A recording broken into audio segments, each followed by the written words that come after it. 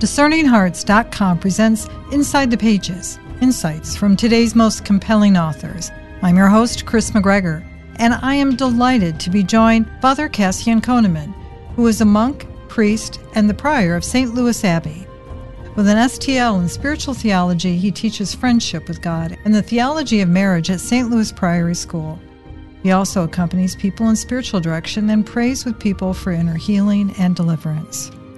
With Father Cassian Koenemann, we go inside the pages of The Grace of Nothingness, Navigating the Spiritual Life with Blessed Columba Marmion, published by Angelico Press.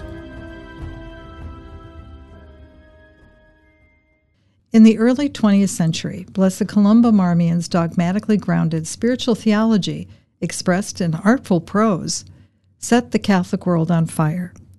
A century later, in The Grace of Nothingness, Father Cassian Koenemann seeks to rekindle that fire for a new generation with his inspired presentation of Marmion's key spiritual insights.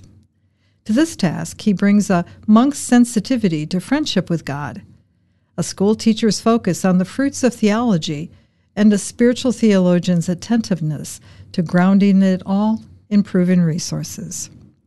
Blessed Columba Marmion reminds us that God heals and perfects us to the extent we allow him to do so, but that we often block that transformation through prideful self-reliance, trying to solve our problems by our own efforts.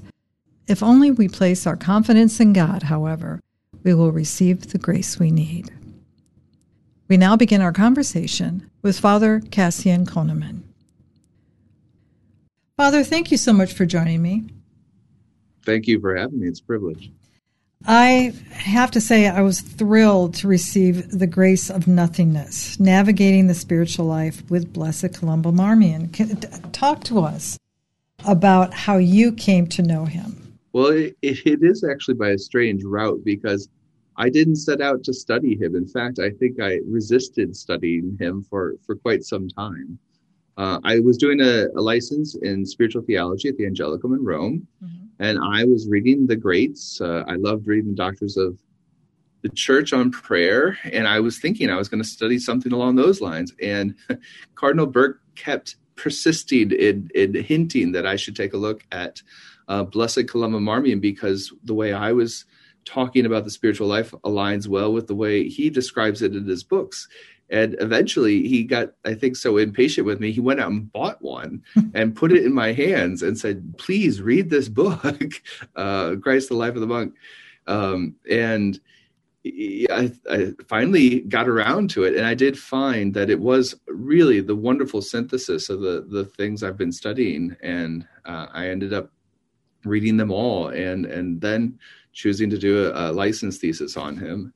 And that's kind of where it all started.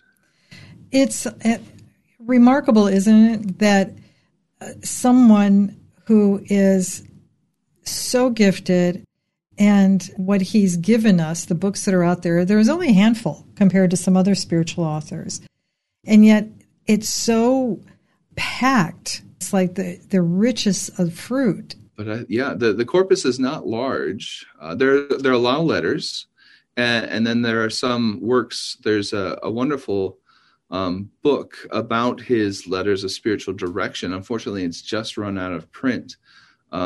So that was a wonderful one, and that's entitled Union with God. But the letters are wonderful as well. Most of them are in French, and there is a collection of his letters in English as well. He's an Irish priest. Comes from Dublin, if I'm not mistaken, correct?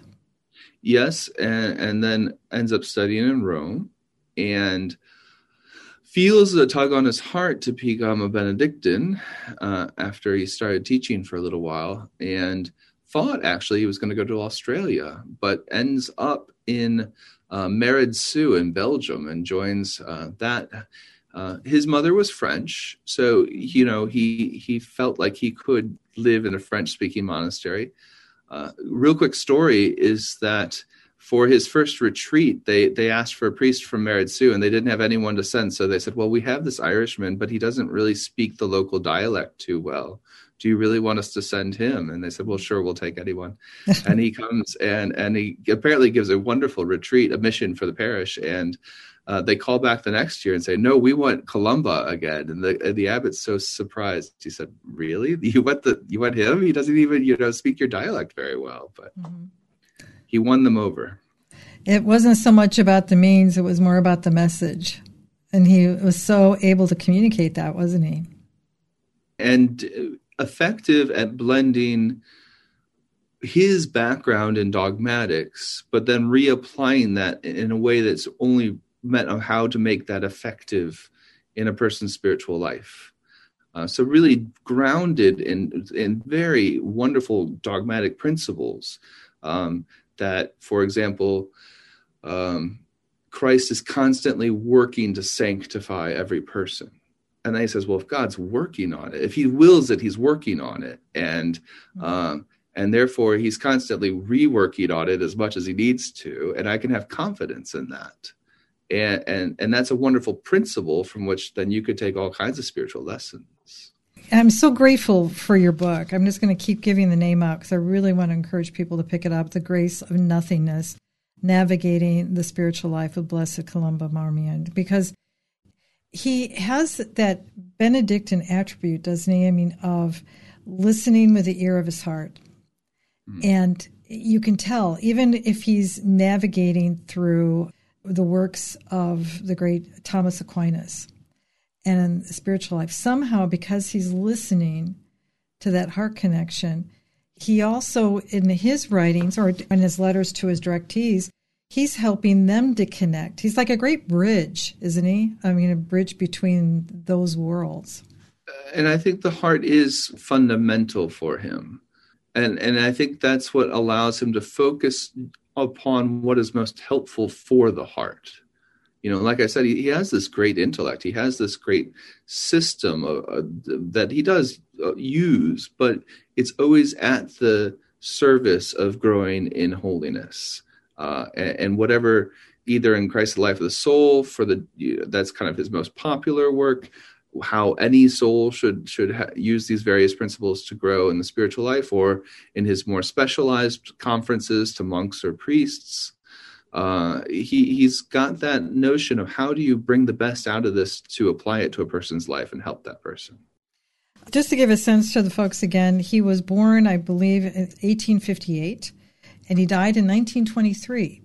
Also, a lot of people may not realize, I'm just giving some background information before we really dive into the heart of the book, but he would go on to be touched by a little flower named Therese.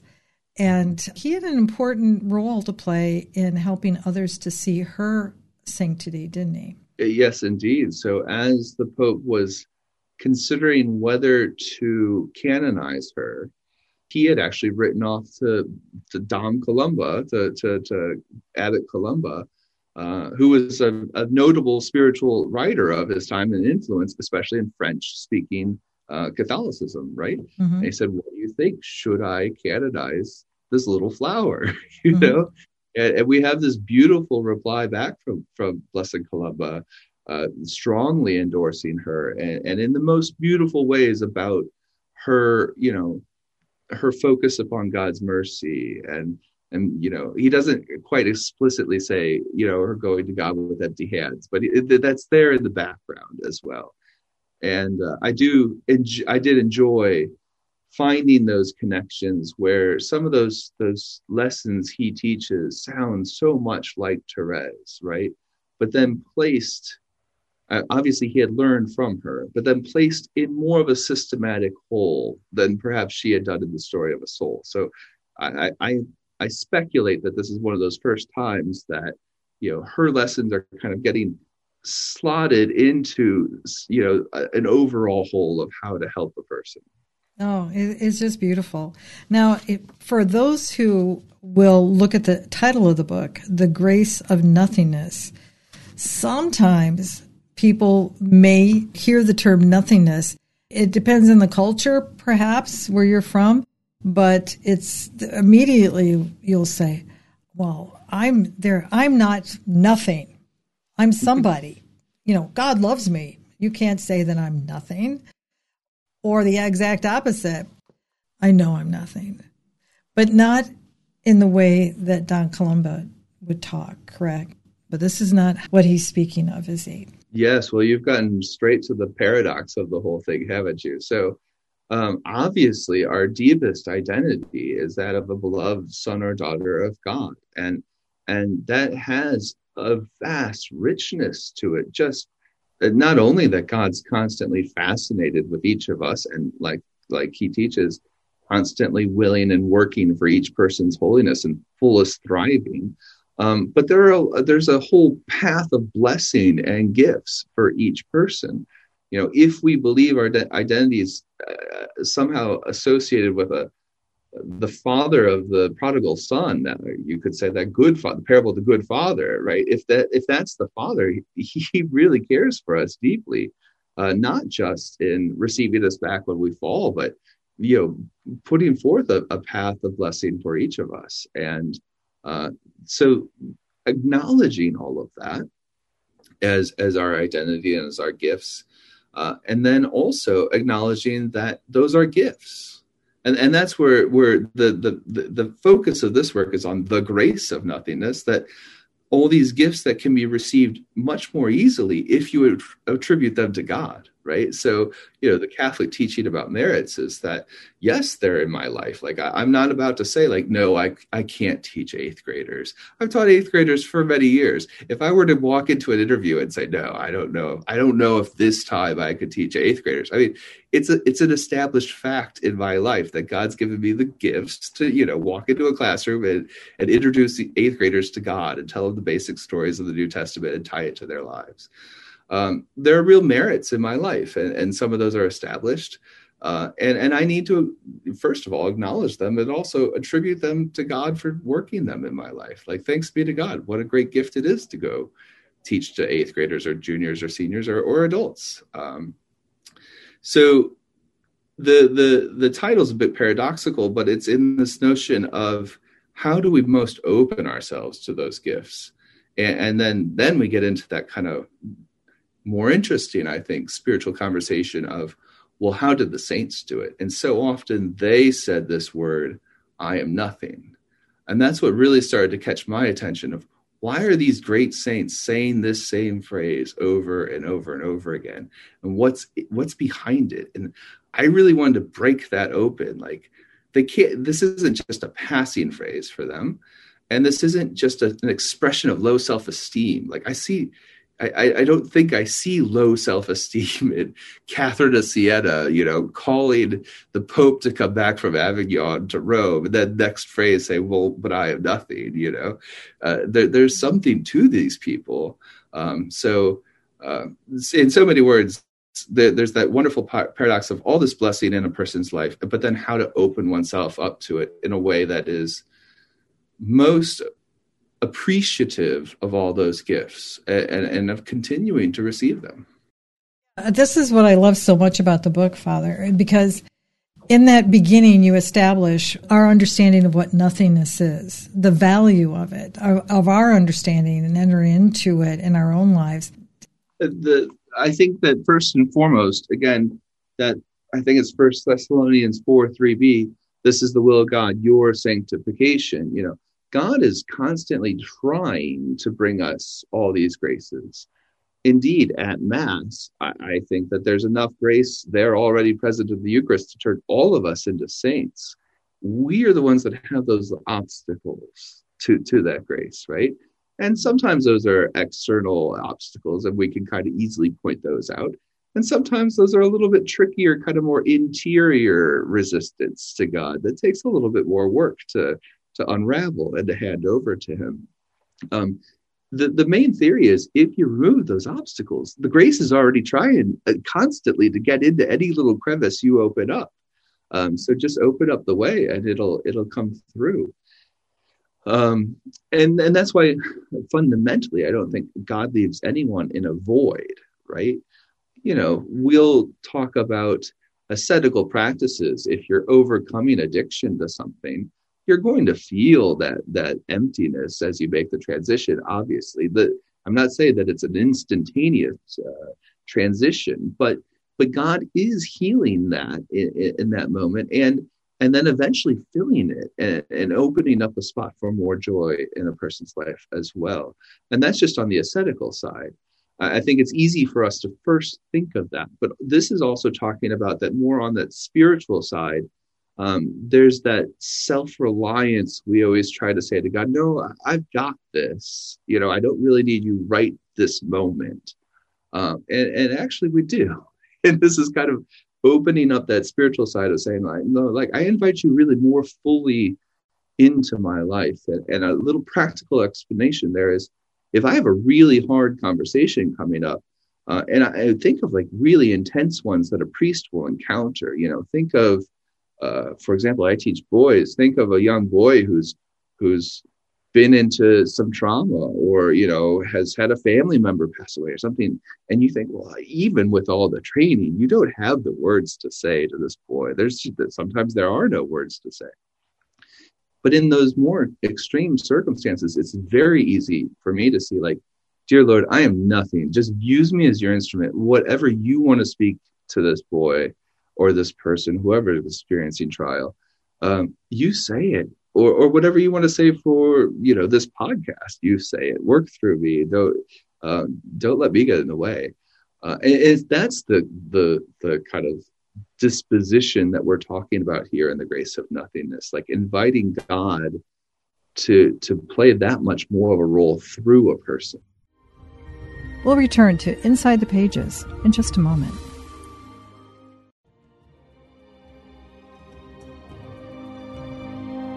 Did you know that Discerning Hearts has a free app in which you can find all your favorite Discerning Hearts programming?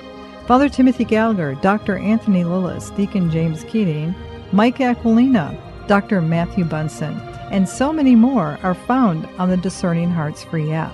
Did you also know that you can stream Discerning Hearts programming on numerous streaming platforms such as Apple Podcasts, Google Play, iHeartRadio, Pandora, Spotify, Stitcher, TuneIn, and so many more. And did you know that Discerning Hearts also has the YouTube page? Be sure to check out all these different places where you can find Discerning Hearts.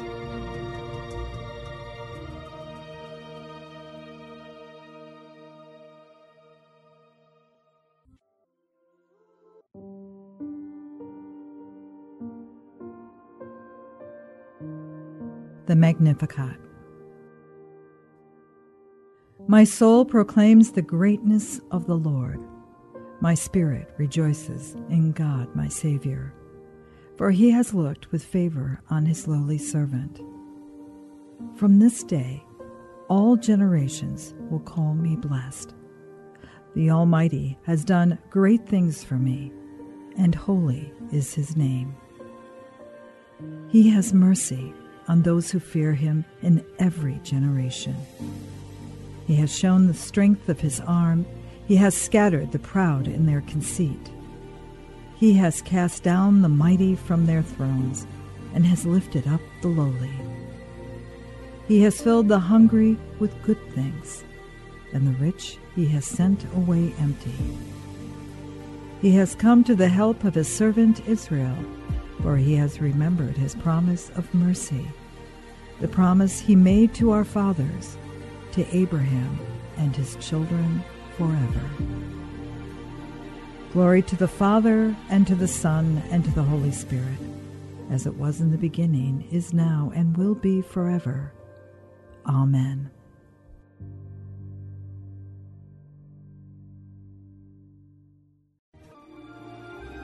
We now return to Inside the Pages. That first section of the book of The Grace of Nothingness, it's also vital to have that understanding of the triune God, the gift of the Trinity in which we have been baptized in. That's something that you'll hearken back to throughout the book.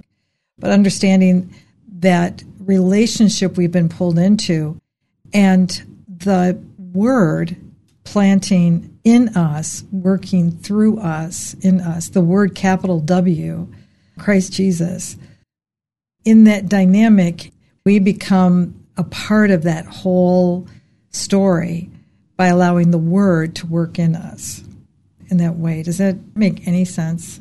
Well, I think what the basis for the whole thing is that Jesus is not only just the exemplar of who we're supposed to be, but he's the model, and in fact, he's the one who fulfills the whole thing through us, with the Holy Spirit as well.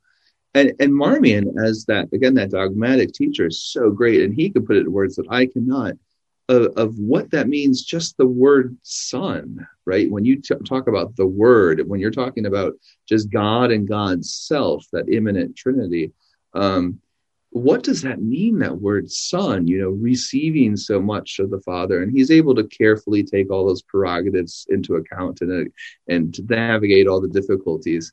But what's that mean? And then when he becomes incarnate, we have this God-man, and he's here to show us really what it means to be human. And then what does that mean of how he's imaging for us what's possible through grace and the gifts of the Spirit? And then how do we follow his example in all of this? And then you add on the next layer where he gives us that power through his graces. And the real proof text of this entire book is when Jesus says in John 15:5, I'm the vine, you are the branches. Without me, you can do nothing. So often the saints have then taken that to heart and then changed it over time, that I can do nothing without you, or mystical shorthand, I am nothing without you. And then, but add to that, but with you, I can do all things. Right. And how beautiful that is. So that takes the Christian anthropology into account, that Jesus has left us this ability to live this divinized life and then fulfill his example. And ultimately, the whole thing is about living his example. We can do all things in him. I think sometimes we forget, or that he does so much through us. We still have something to offer, even though I am nothing. It doesn't just stop there. It's because we're nothing that he can work. Keep going back to the Mass that we hear over and over again. It's through him, with him, and in him. You can't get around him. In today's world, a term that's an ancient term, many of the fathers of the church, the doctors of the church had to deal with it, but it's Pelagianism. And it still rears its head today, doesn't it? In that sense that it's something that we can control. Or it's something or Jansenism. That was something that they dealt with in France at that time. It's all that what we do. And in reality, it's a paradigm of heart, isn't it, Father? Yeah. So, thinking of Pelagianism, the first kind of notion is this works righteousness is generally the way we phrase that. But phrasing it another way is we want to win God on our own. Right? And we don't. We simply can't. There's no chance. And then you just have to kind of make that change of, okay, I want to receive the gift of God and all that he wants to do with me, including bringing us to heaven, but here and now working through us and healing and transforming and perfecting us here and now. And that's by grace. And then the next thing is, the semi-Pelagianism is, okay, I grant that. But, isn't free will able to do something, or won't it do something? And then we think, well, maybe I'll initiate the action and God will come along and complete it. Okay, well, perhaps God does from time to time, but really look at how tricky that is, and presumptuous that is, that I'm going to, do something great for God and he will bless what I've decided. That's not discernment. That's you doing your own thing, and it may fail horribly until you learn how to actually discern God's way of doing it. The true way, in opposition to semi-Pelagianism, is to say that God initiates, sustains, and perfects every good action, and so he's there at every step in the way, and we choose to cooperate or put an obstacle to it, at the start, at the middle, or at the end. And if you think that you've got control of one of those without God, I think that's giving too much. Yes, you can block it, but I don't think that you're going to get that path of blessing if you are taking that kind of self-reliant approach of, I've got this middle part, God, and I'll trust on you to finish it off later on. That's not quite the right disposition. Now we've hit the wall of suffering, because in that need to control in some ways is a reflex by us, isn't it? To want to avoid a potential suffering, whether it's a physical or emotional or whatever that might be, the need to control it somehow and being able to surrender and saying, I trust you. I trust that God is allowing this. The Father is allowing this for a reason. Yeah, I think it's beautiful. I had never actually thought of it in that way, but I think you're right. I work in healing and deliverance ministries, so I do a lot of work, especially in the inner healing of deep wounds. And a lot of what you say matches, just that dynamic very closely. Of course, it's so very human to resist, to try to control, to try to do perfect or whatever it is. And yes, at base often is that wound, that needs some addressing. And thanks be to God, in these last decades, that the church has really realized the gift of inner healing and what can be possible by the works of the Holy Spirit in that whole dynamic. But I think also what you're speaking to is that fundamental change of mentality, which is so hard. And what I think Marmion does so well when he says to become a monument of God's mercy. So like that swaps this notion of spiritual accomplishment for this notion of, well, I'm just going to see how God is going to be merciful first to me and then to other people through me this day. And boy, does that change things, right? I mean, they're beautiful aspects, amazing aspects of it. But the interior change there of becoming a monument of God's mercy rather than making yourself into a monument, even for God's glory, is really just a very different thing. And he's so good at that. I think that gets at the real fundamental shift that he's trying to propose for people. In the second part of the book, you're talking about what nothingness is. And you make that, well, you have to. I mean, it's not only just so Benedictine, it's so Carmelite. It's so hard of those orders that are so focused on prayer. And it's all about humility. Teresa of Avila will say, it's humility, humility, humility over and over again. And you write about it. This is what makes it so practical. An aid to humility with regard to God, and then also to ourselves. And then a very important one in regards to us and others. It can't just be God in me or Jesus in me. The nature, even in the Trinity, is one of community, communion, and we're born into and placed in community. It has to reflect itself in our interactions with others, doesn't it?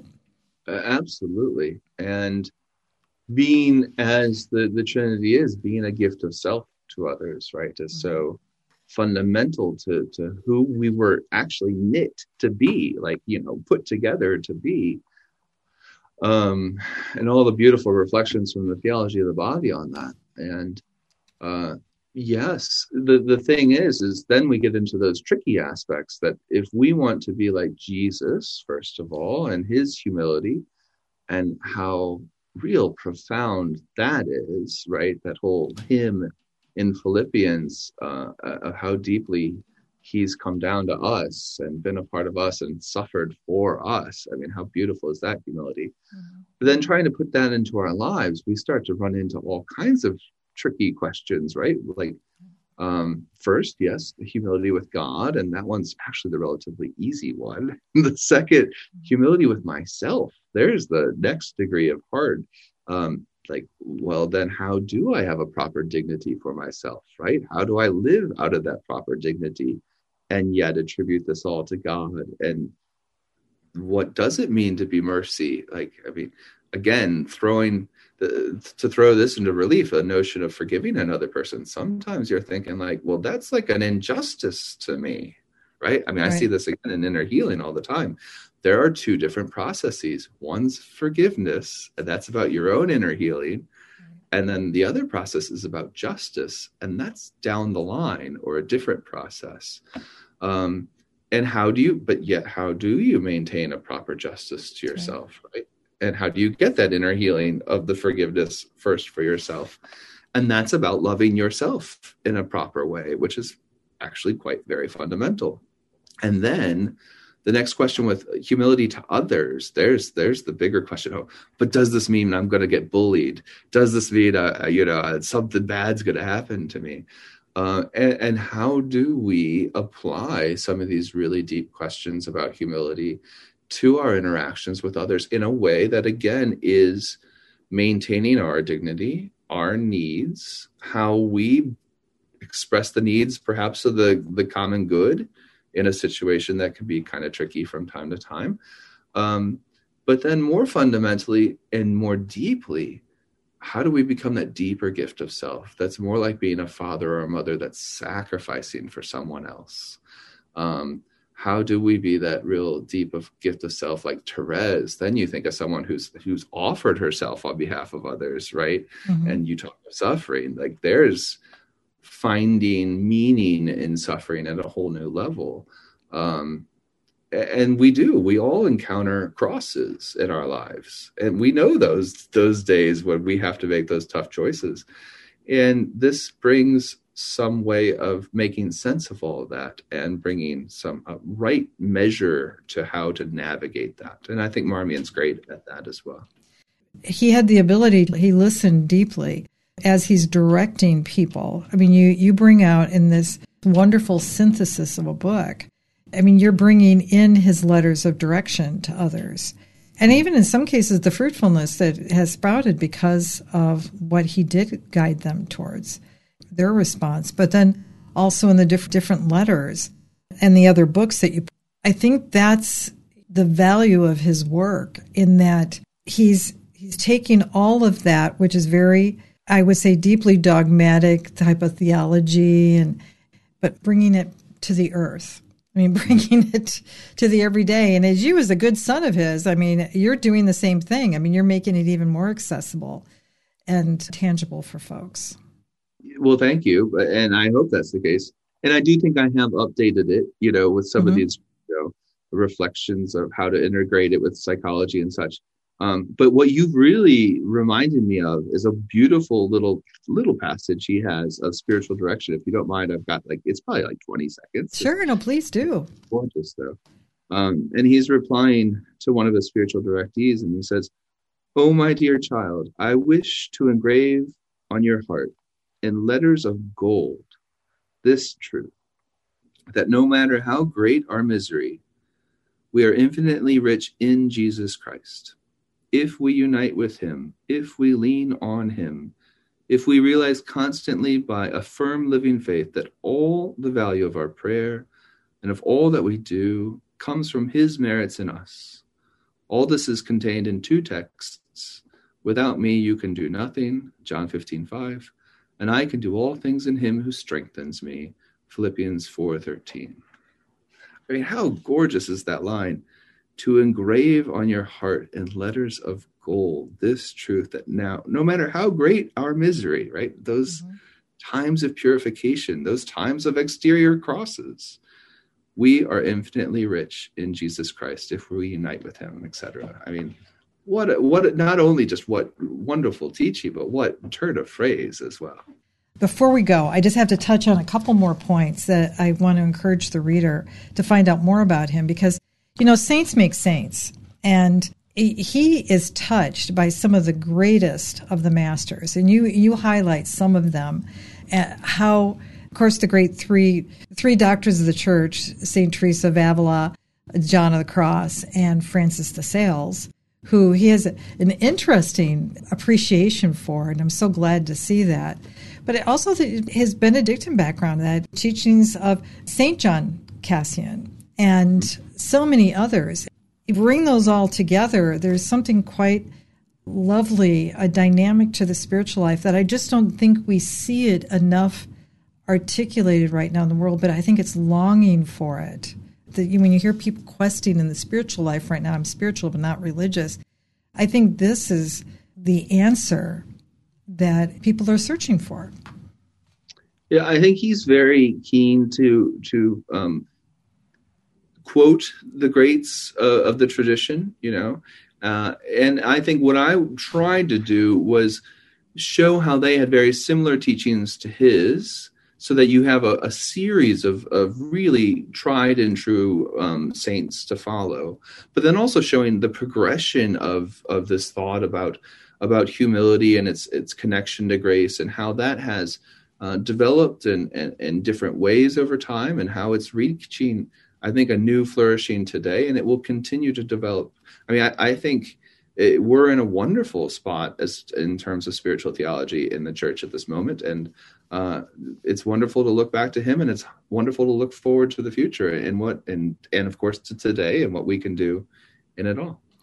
He gives us that Benedictine anchor. I mean, he's able to pull in the greatest of the masters of prayer, but yet there's that touching of the listening, of the receiving, that is so Benedictine in nature, I think.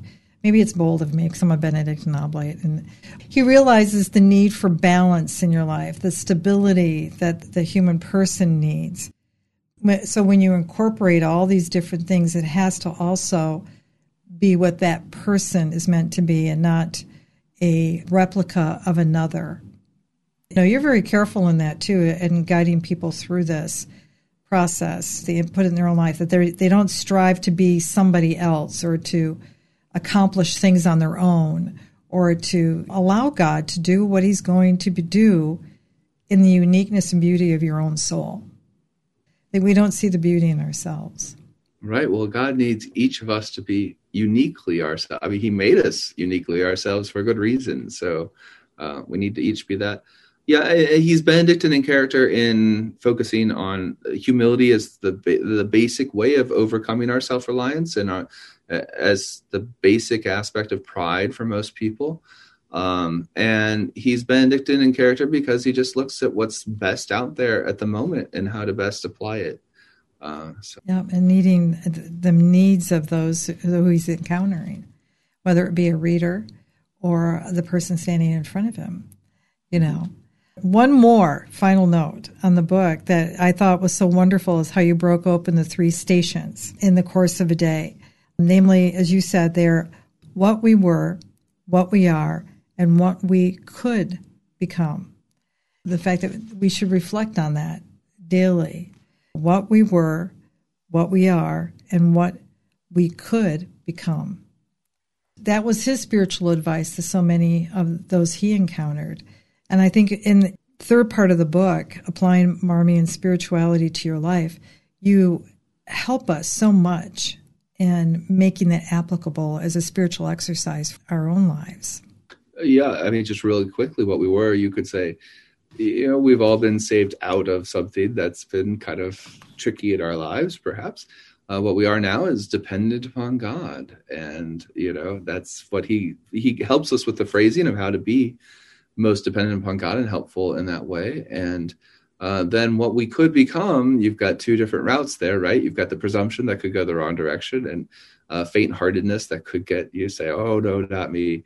But how to have a proper, humble confidence in God that helps us really find our path of blessing forward all the way to union with God.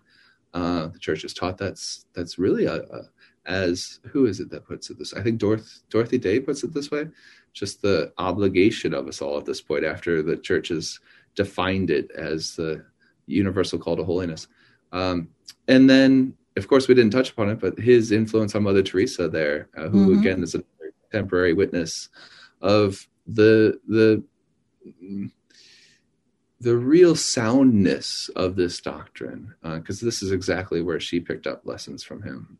Quick footnote, Dorothy Day, Benedictine oblate. So just have to say it. I have to say it out loud. Father Cassian, any final thoughts? I wish we had more time, but any final thoughts? It's been wonderful to talk about the book. It's been wonderful to talk about Marmion and the saints. It's just a privilege to be able to do that.